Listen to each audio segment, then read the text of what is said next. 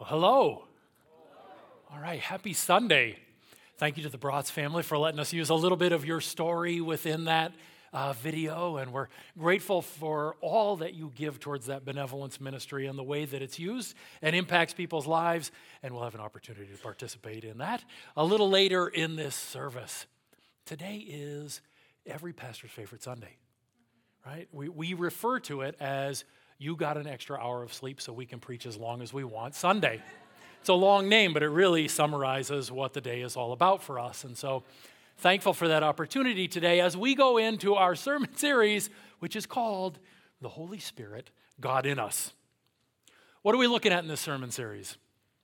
We are looking at what the Holy Spirit has said about himself in the word that he inspired. What is it that the Holy Spirit wants to teach us about himself within his word?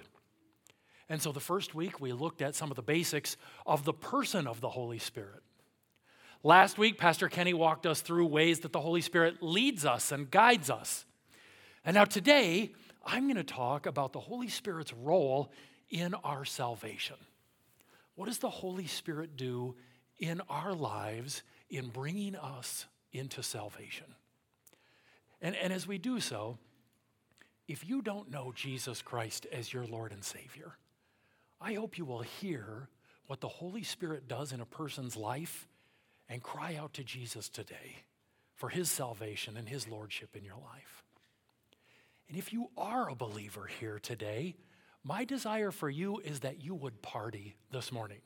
Right? My desire for you is that this would be a time of celebration and rejoicing and praise and thanksgiving as we walk through all of the goodness of God that is expressed in the Holy Spirit's application of the work of Jesus in your life. And so I just want to invite us into a time of celebration and praise and partying right now. And so would you guys bow your heads with me? Let's pray together. Father, we're so thankful that we have an opportunity week in and week out really to come and just celebrate the way you have poured out goodness upon us. And today we particularly focus, Holy Spirit, on the role that you've played in the word that you've given to us. What a delight. What a blessing. And we're thankful for it. In Jesus' name, amen. I have good news. That good news is that the sermon is written for this morning. Right? Yeah, it's done. Like it's complete. It's finished. A few weeks ago, I started praying through this message and doing some research and thinking about it. And then last Monday, I sat down and I wrote out the message. And then 3 or 4 times since then, I have sat down and prayerfully walked through it and made changes and adjustments. And as I stand here before you this morning, the sermon is finished. It's complete. Yay! What if I didn't give it? What good would the sermon be that I have prepared for you if I didn't actually ever preach it this morning? It would do you no good whatsoever. I mean, it's nice that the sermon is finished, that it's complete here on paper, but it would do you absolutely no good if I didn't deliver the sermon to you this morning. And the same thing is true of our salvation. In the work of Jesus Christ, his life, death, and resurrection, everything that we need for salvation is finished. It is complete. There's nothing we can add to it. He has done everything. But the work of Jesus Christ, while it's finished and complete, is of no use to you unless it is applied to your life. And as we're going to see today, it's the Holy Spirit that takes the finished work of Jesus Christ and applies it to your life if you've been saved. It's the Holy Spirit that actually takes the work of Jesus and works it through your life so that you experience all that there is to experience in salvation. And again, this morning, as we walk through what the Holy Spirit has done in bringing salvation into your life, my desire is that we would celebrate and rejoice, that we would praise and thank God as we spend time looking at his goodness in all of these things. So what is it that the Holy Spirit has done in your salvation? Well, let's start with this. The Holy Spirit convicted you of sin and judgment. Are you a follower of Jesus? It started with the Holy Spirit's conviction in your life of sin and judgment. Let's say that you were on an 8-hour flight. How many of you have ever been on an 8-hour flight? Right? Oh, wow. A lot of you have. Let's say that you were on an 8-hour flight, and an hour into the flight, someone came to you with a great big parachute and said, "Here, you want to wear this?" Right? Would you want to wear it? For the next 7 hours, would you like to have a giant pack strapped to your back that's pressing your face into the seat in front of you? Right? They probably put that seat right back into you. You know how that works. Do you want to wear that parachute for the next 7? No, absolutely not. But does your motivation about the parachute change if right before they show up, you heard an explosion, and you look outside and you see flame and smoke coming out of both engines, like the engines on both sides of the plane, and you feel the plane start to take a downward turn, and the person handing you the parachute says, "We're going down." Does your motivation at that point change about the parachute? Yeah, you bet it does. Because recognizing the problem of "we're going down" is essential to the motivation of "I want the solution of the parachute." Recognizing the problem is always important to properly motivate us towards the solution. And that is absolutely true in our salvation. It is the Holy Spirit that provides conviction in our lives of sin and judgment that helps us to recognize fully the problem so that we will cling to the only solution that there is in Christ Jesus. Jesus says this in John chapter 16, verses 8 through 11. He says, "And when he comes," that's the Holy Spirit, "he will convict the world concerning sin and righteousness and judgment. Concerning sin, because they do not believe in me. Concerning righteousness, because I go to the Father and you will see me no longer. Concerning judgment, because the ruler of this world is judged." We're told here that the Holy Spirit convicts. The Greek word here is alencho, and it can have two meanings. The first is to bring something wrong out into the light. The second is to pronounce a legal judgment. And the Holy Spirit does both of these things in our lives. He convicts us, so the wrongdoing in our lives is brought out into the light directly before us, and we go, "Oh man, I'm sinful and broken and dirty and rebellious before my God." And then he also pronounces the judgment of guilty, and I am guilty and deserving of the punishment that comes for those who are sinful. The Holy Spirit works that into our life. He convicts us of sin, which starts with a lack of belief in Jesus. It cannot be solved without belief in Jesus. He convicts us of righteousness, that our own righteousness always falls short. You see that Jesus here can go directly into the presence of the Father. You see that? He convicts us of righteousness because Jesus is going directly to the presence of the Father. Can you, in your own righteousness, go into the presence of the Father? Right? Absolutely not, because our righteousness is like filthy rags, the Bible says. And so he convicts us of our righteousness and how far short it falls. And he also convicts us of judgment as the enemy. Right? The ruler of this world is judged because of sin and rebellion. So will every person who stays in sin and rebellion. The Holy Spirit brings conviction into our lives that is necessary for us to want the solution that is found only in Jesus Christ. And this can happen at any age. A couple of weeks ago, I highlighted the fact that we had a person in our congregation whose parent recognized how far short their righteousness fell. And in their 90s, recognized their own sin and turned to Jesus Christ. I have a number of friends who reached this place of conviction through the power of the Holy Spirit when they were in college. They had prayed prayers in the 2nd, 3rd, 4th grade. But it was in college that they realized, I'm not actually following Jesus. I am following myself. I am living for myself, not for him. And it was in college that the Holy Spirit brought conviction into their lives, and they turned to Jesus as their Lord. For me, this happened at a fairly young age, where the Holy Spirit convicted me primarily about the way that I treated my younger sister. I've got a sister who is 2 years my junior, and I knew that I was supposed to treat her with love and kindness. I knew this because my parents had taught me you're to treat her with love and kindness. I knew this because there was something in here that just said, you're supposed to treat her with love and kindness. And yet, so many days, friends, what I treated her with was selfishness and meanness. And I remember going to my bed at night and saying, tomorrow's going to be different. And I would try out my own attempts at righteousness. No, tomorrow's going to be different. And sometimes it was for a couple of hours. And then it was right back into selfishness and meanness. And the Holy Spirit used that relationship at a young age to convict me. You're sinful and you're broken. This isn't what I made you for.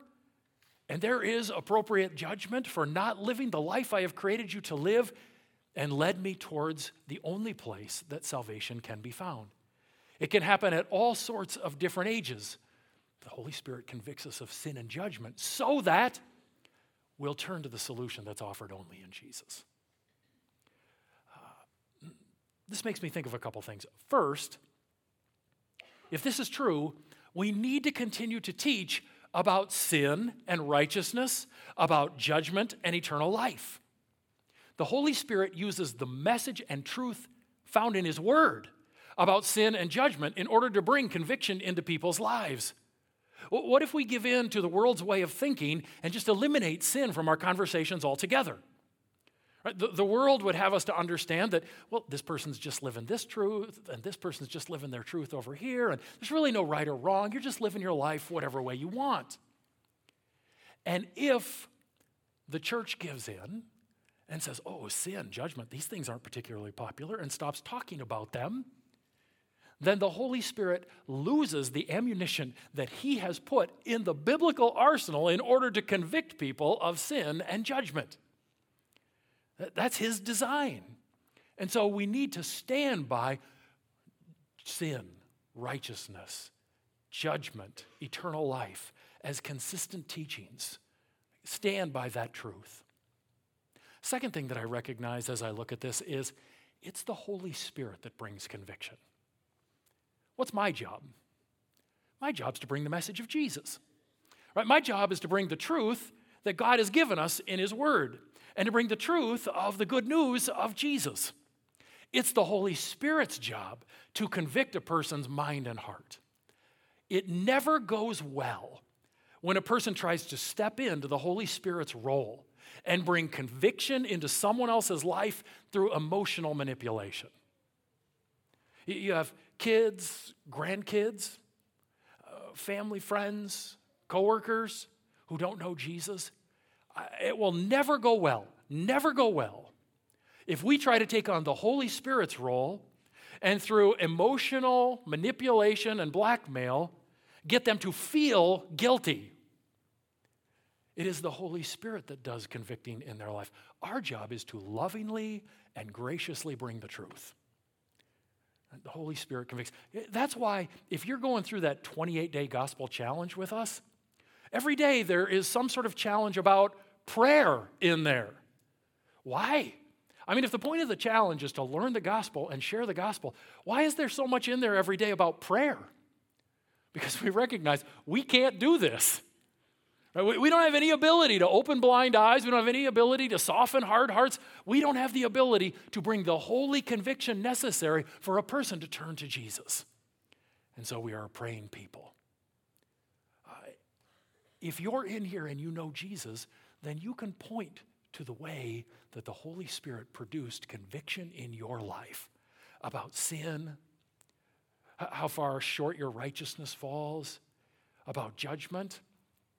And that led you to Jesus. Would you just give Him thanks right now for the conviction that He brought into your life?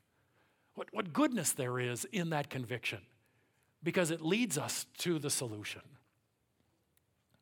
And that solution starts when the Holy Spirit gave you spiritual life. What does Ephesians chapter 2, verse 1 say? We were dead in our trespasses and sins. Right? Dead we were spiritually dead. How much can a dead person do in order to alleviate their condition? Right? It is necessary for someone to come along and bring life to that dead person. And the Holy Spirit is the only one who can do that. He does what the Bible refers to as regeneration in a person's life, moving them from spiritually dead to spiritually alive. We see that call towards spiritual life in a famous conversation that Jesus has in John chapter 3. He's talking to a man named Nicodemus. What do you know about Nicodemus? He was a Pharisee, but he wasn't just any Pharisee. He was a member of the Sanhedrin, a part of the ruling council of 70 that oversaw the Jewish religion and the people of Israel. He was a very important person. We also know about Nicodemus that unlike many of the Pharisees who approached Jesus, he was open to what Jesus had to say. When he approaches, what does he call Jesus? Rabbi, that's right, Rabbi. And he says, I know that you've come from God. I know you've come from God because of the things that you do. And how does Jesus respond to this? Jesus answered him, truly, truly, I say to you, unless one is born again, he cannot see the kingdom of God. What does it say in those first three words? Jesus answered him. I'd invite you to look at John chapter 3, verses 1 and 2. And what you're going to recognize as you look at that is Nicodemus never asked a question. So what exactly is Jesus answering if Nicodemus never asked a question?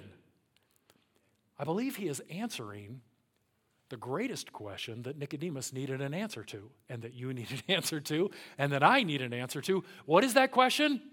How can I be a part of the kingdom of God? How can I be a part of the kingdom of God? And Jesus' answer to that is, you must be born again. Now, you may have grown up in a tradition where that language of born again was used over and over. And so you're very familiar with it. Nicodemus wasn't. And so this freaks him out. He's like, what in the world are you talking about, Jesus? And so in verse 4, Nicodemus said to him, how can a man be born when he is old? Can he enter a second time into his mother's womb and be born? Nicodemus is like, are you kidding me right now? Born again? I'm supposed to get back into my mother's womb? Which is an ouch and a yuck all at once. Like, what are you talking about here, Jesus? Jesus wants him to understand, no, I'm not talking about a second physical birth. And so he says, truly, truly, I say to you, unless one is born of water and the Spirit, he cannot enter the kingdom of God. Right? Being born of water seems to symbolize the physical birth. A woman's water breaks and the whole process begins and physical birth takes place. Jesus wants him to understand it's not enough simply to be born physically. Right now, just for a moment, think about who he's saying this to. A Pharisee, a member of the Sanhedrin, one who would have trusted in his physical lineage as a child of Abraham. Jesus says it's not enough to simply be born physically. A person must be born again, which means to be born spiritually. And who does that? Right? The Spirit of God is the one who gives us life. Right? It's the Spirit of God who gives us spiritual life. Have you received that spiritual life? Right? Were you convicted of sin and judgment, and the Holy Spirit brought you from spiritual death to spiritual life? Again, just praise him right now. Give him thanks for that goodness in your life. Because it's going to get even better. You ready?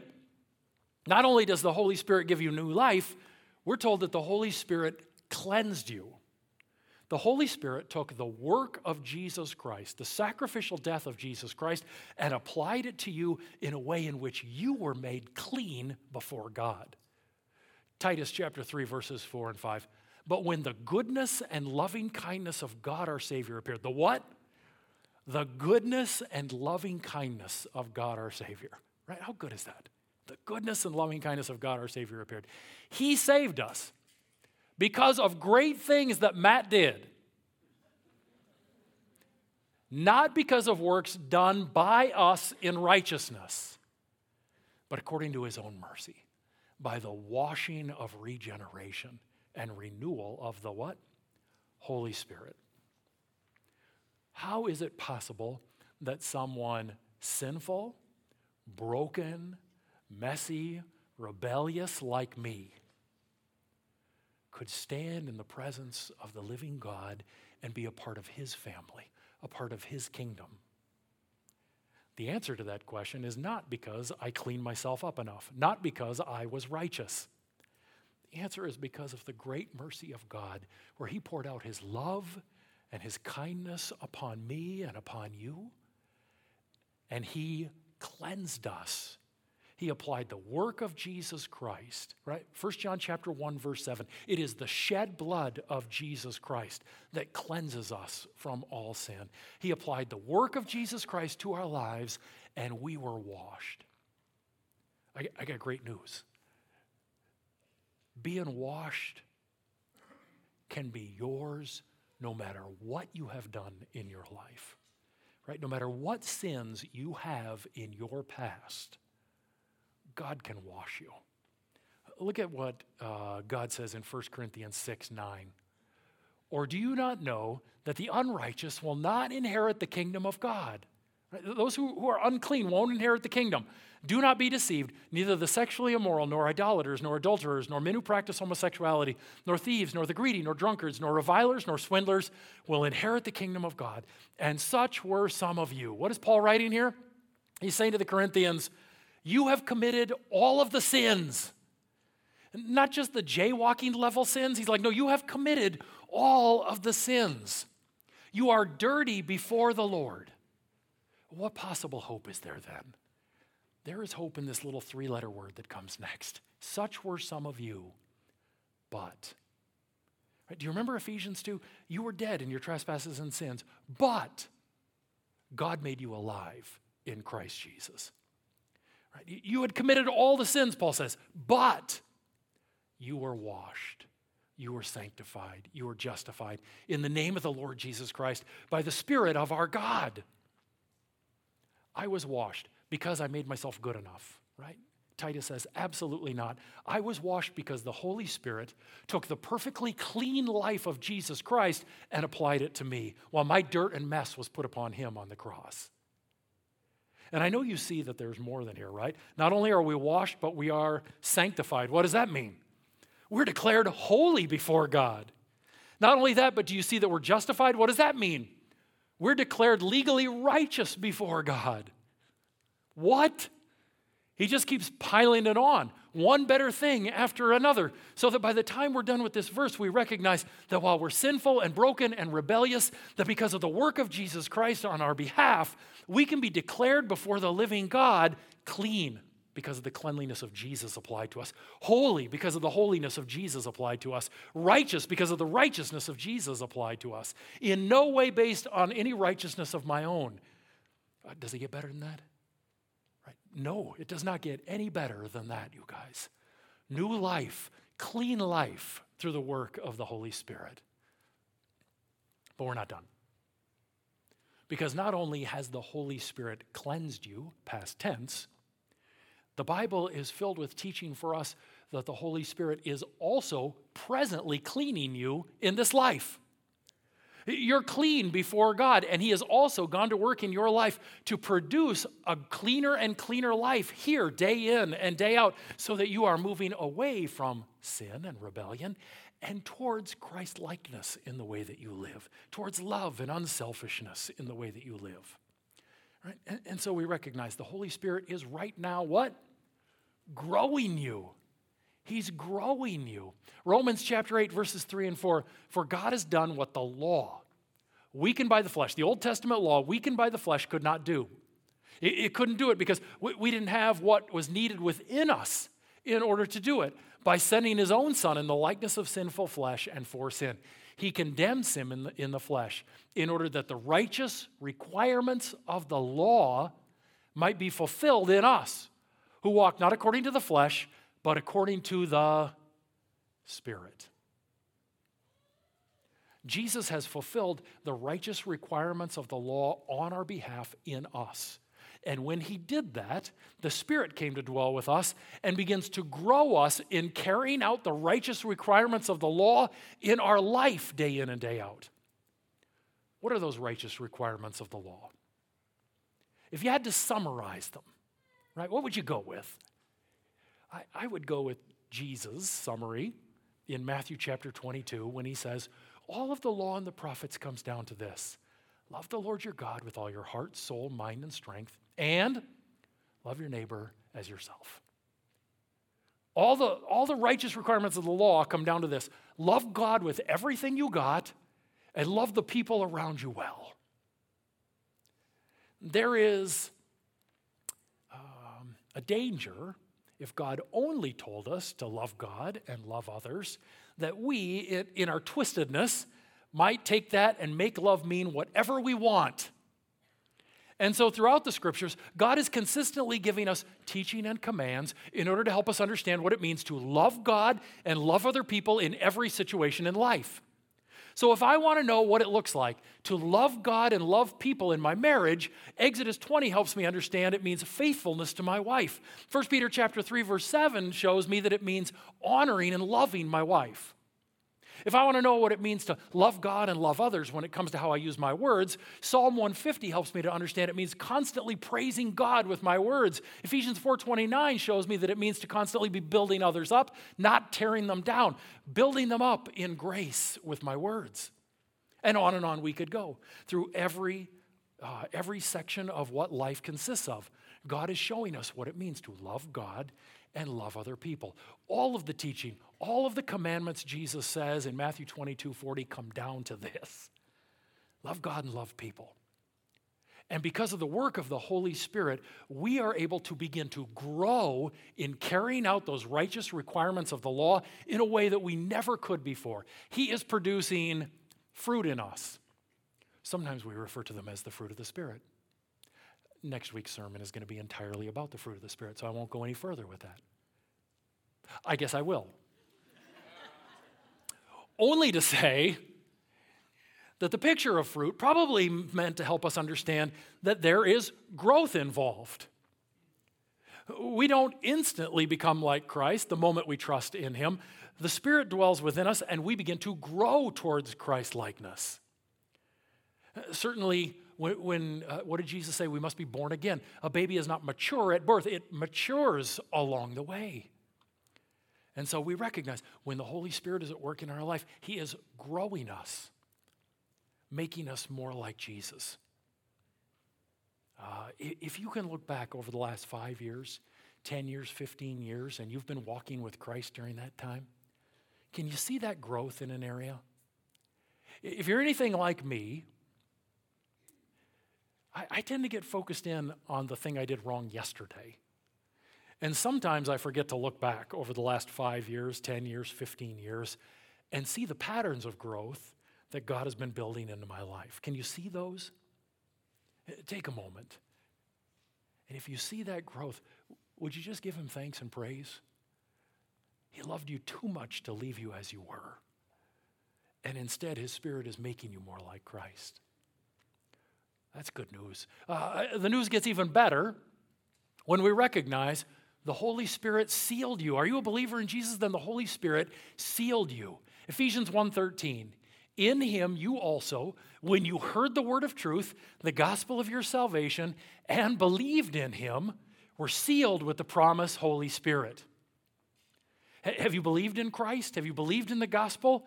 At that moment, you were sealed with the promised Holy Spirit. The Greek word here for sealed refers to the family seal or family signet. So if you were a well-to-do woman in this day and you had a large household, you might have the family seal on the front gates in order to declare, all this property belongs to me, and everyone within it is a part of my household. If you were a man who owned cattle, you might brand those cattle with your particular family seal or signet in order to declare, no matter how mixed up those cattle get with your cows, we can tell those belong to me and they're a part of my household by that seal. That's the seal, the signet. And what this passage is saying is the moment you believe, follower of Jesus, you were marked with the seal of God, the promised Holy Spirit, which declares you belong to Him. You're a part of His household. I got a lot of different identities in this world. I'm Erica's husband. I'm Maddie and Zay's dad. I'm your pastor. But all of those pale in comparison. right, to the great identity that God has given to me, that I have been sealed by the Holy Spirit, and I forever belong to God. I am forever a part of His household. The Holy Spirit is that seal in our lives. But it gets even better. The Holy Spirit assures you, right? Don't worry, there's only 14 points. I'm just kidding, this is the last one. Right? The Holy Spirit assures you. Well, let's keep going with that verse we were just reading. In Him, you also, when you heard the word of truth, the gospel of your salvation, and believed in Him, were sealed with the promised Holy Spirit, who is the guarantee, right? Focus on that word, the guarantee of our inheritance until we acquire possession of it to the praise of His glory. The Holy Spirit isn't just our seal. We're told here that He is the guarantee. Some of your translations say down payment. The Greek word here means the initial payment that is made that guarantees that you'll make the rest of the payments. And so let's say that today I decided to buy a house for $100,000. Right? You're like, where are you going to find a house for $100,000? You guys, I am crafty. I know deals. I can't believe you doubt me. No, I just need round numbers. So let's say I buy a house for $100,000. It's possible that I would put $20,000 down on that house so that I didn't have to pay mortgage insurance. What is that down payment? It's the guarantee to the bank that I am going to continue to make the rest of the payments that I owe, or else I'm going to lose that down payment. Right? It's a guarantee. It's an assurance. Yep, I've made this guarantee, this deposit, this down payment, and so now you know I'm going to make the rest of these payments. Well, in a way that is far more sure than is true in the real estate market. The Holy Spirit is the down payment on the inheritance that you have been promised. What is that inheritance? 1 Peter chapter 1, verse 4. Right? It is an inheritance, we're told, that will never perish, spoil, or fade, kept in heaven for you who are in Christ Jesus. Right? An inheritance that will never perish, never spoil, never fade, kept in heaven for you. That sounds amazing. What did Jason refer to earlier? Eternal pleasures at your right hand. How long? How long? Forevermore. Forevermore. That sounds like a long time. This is the inheritance that God has promised to us. How do I know I'll get it? Oh, you guys, I'd be in so much trouble if it depended upon me. But it doesn't depend upon me. The Holy Spirit is the guarantee. The Holy Spirit is the down payment that says, the one who started a good work in me, the one who started a good work in you, bringing you from spiritual death to spiritual life, will carry it out to completion in the day of Christ Jesus so that you gain the inheritance that God has promised to you. Does news get better than that? Right? Does news get better than that? I'm going to put up all 6 of these things. And I want to give you a couple minutes right now to just keep reading through that. And would you give Him all praise and thanks for what He has done in your life right now? If you're a follower of Jesus, would you just take this time in order to praise Him and thank Him and rejoice for what the Holy Spirit has done in order to apply the finished work of Jesus Christ to your life? Take a moment.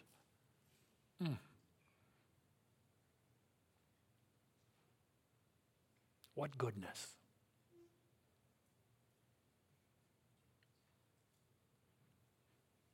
What love.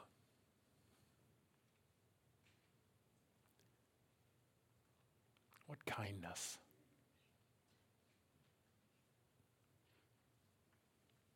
What mercy.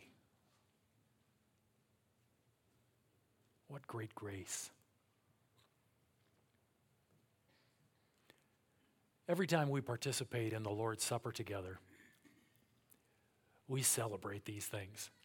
Right? We celebrate what the Holy Spirit has applied to our life of the finished work of Jesus Christ. And I want to invite you to just bow your heads with me right now in order to prepare your hearts.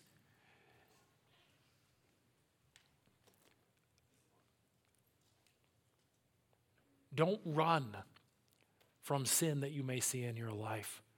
Think about it. Recognize it for what it is. Confess it before the Lord.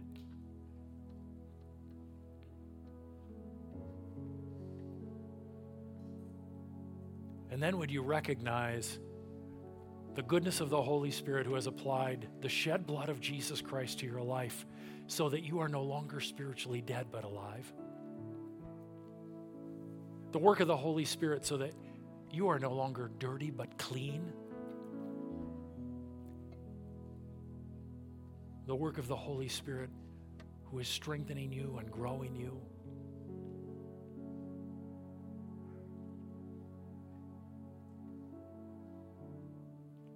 As you go to the table, as we always do, I'd invite you to go ahead and see and confess your sins, and then recognize how much greater God's grace is than all of those sins. The loving kindness poured out through the work of Jesus. As we take the bread, it represents Jesus' body given for us, and the cup represents his shed blood for the forgiveness of sins. I'd invite you to prepare yourself, and when you're ready, as we are singing and worshiping together, make your way to the tables in the corners of the room and bring the bread and the cup back to your seat. And I'll lead us in the taking of those elements together. Let's worship him in song.